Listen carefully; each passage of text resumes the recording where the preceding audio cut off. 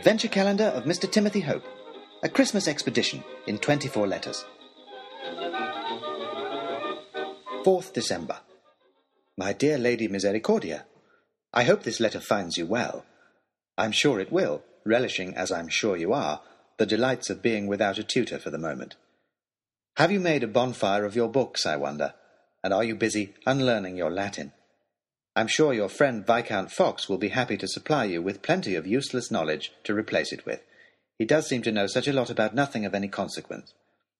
I am certainly improving, not least because we have finally reached the North Sea port where your father's expedition is to board its ship for Norway, and we will no longer have to be jolted across country by that dreadful coach.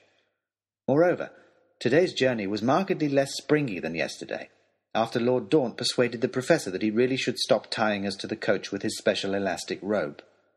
Unfortunately, however, although our progress included less bouncing, it did include altogether too much Oxshott. The Baronet had apparently grown bored with riding inside the coach, and judging from your father's expression this morning, the coach had grown tired of him. And so he decided to join us on the roof for today's journey. Quite how he could enjoy himself so much being shuddered and lurched along on top of all that teetering luggage I cannot imagine.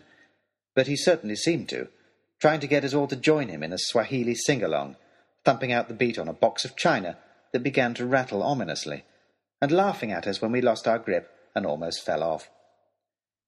But while Oxshott might have been enjoying himself, no one else was, because being on top of the coach put him in a prime position to spot wildlife in the surrounding countryside. And for the Baronet, as I'm sure you know well, to see any animal is to wish to kill it. "Grouse!"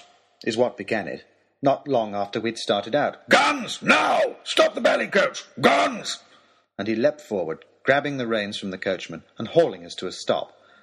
He then turned and started unloading baggage, passing us all boxes and packages as he searched for his shotguns. "What's going on?" demanded Lord Daunt. "Oxshott, what the devil are you playing at?" "Guns!" replied Oxshott, brandishing one gleefully. "Grouse!" Lord Daunt turned an interesting colour. You men, get that baggage back on the coach immediately. Oxshott, sit down and stop behaving like a damned fool. Coachman, drive on." "Grouse!" bellowed Oxshott, almost plaintively, if one can bellow plaintively. "Oxshott, sit down!" roared Lord Daunt, and Oxshott slumped down next to the driver, his shotgun cradled sulkily between his knees. His sulk was soon forgotten, however, when half an hour later... "Rabbit!" and the coach juddered to a halt again. "Oxshott, sit down!" And once more we rattled off. "Deer! Oxshott! Sheep!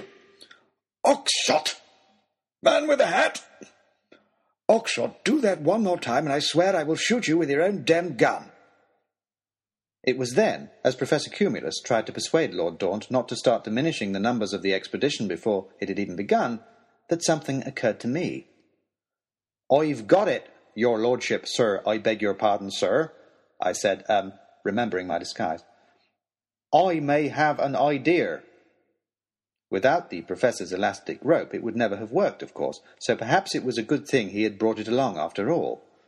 I and the other footman quickly rigged up a crude catapult, with the elastic rope, attached to the roof of the coach. With this we could then fling out pieces of the broken dinner service that Oxshott had been thumping on earlier, creating a sort of clay pigeon for the Baronet to shoot away at to his heart's content.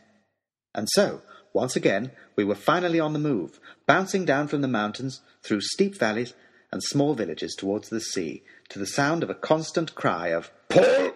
and the bang of a shotgun, as we flung bits of broken plate at passing farms, and Oxshott blasted away merrily at the countryside as it jolted past, startling crows, breaking windows, and generally covering England with shattered china.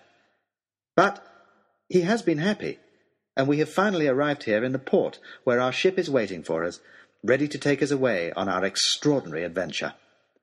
Yours, with ringing ears, and crockery in my hair, Timothy Hope, Esquire, Tutor.